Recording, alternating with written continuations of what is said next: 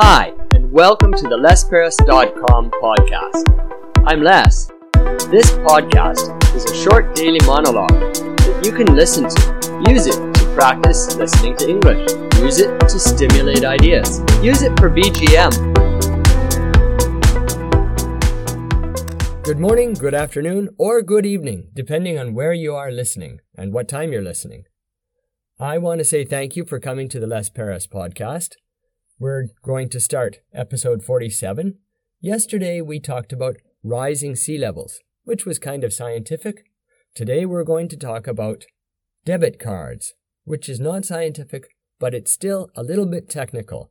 Be careful with the vocabulary.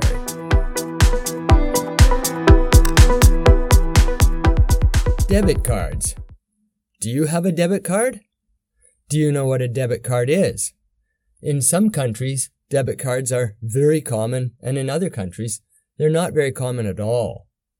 And above and beyond that, what's the difference between a debit card and a credit card?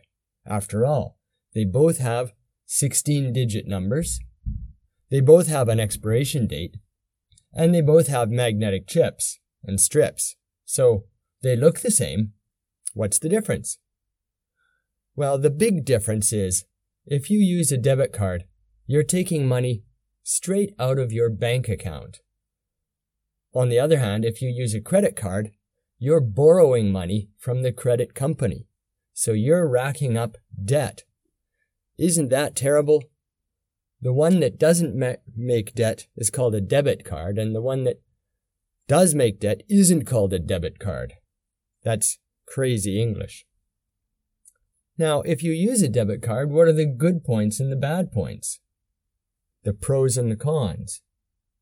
One of the good points about debit cards is there's no fees for the card. Every time you use the card, you don't pay a company extra money. You just pay the price that you have to pay. Debit cards are also very convenient. All you need is the card and it works, as long as you have money in your account. And there's no interest on the debit card payments. You pay the money, it goes out of your bank, gone, instant. On the other hand, you could have overdraft problems. That means you spend more money than exists in your account, and your bank then gives you kind of a loan to cover the money that wasn't in your account. So that's a debt. That's an agreement you make with your bank, so it depends on the card and the bank account. Another one is you don't build your credit account or your credit rating. And for some people, having a good credit rating is very, very important. For me, I try not to use credit, so I'm not very concerned about my credit rating. But everybody has their own personal opinion about that. There, that's debit cards in a nutshell.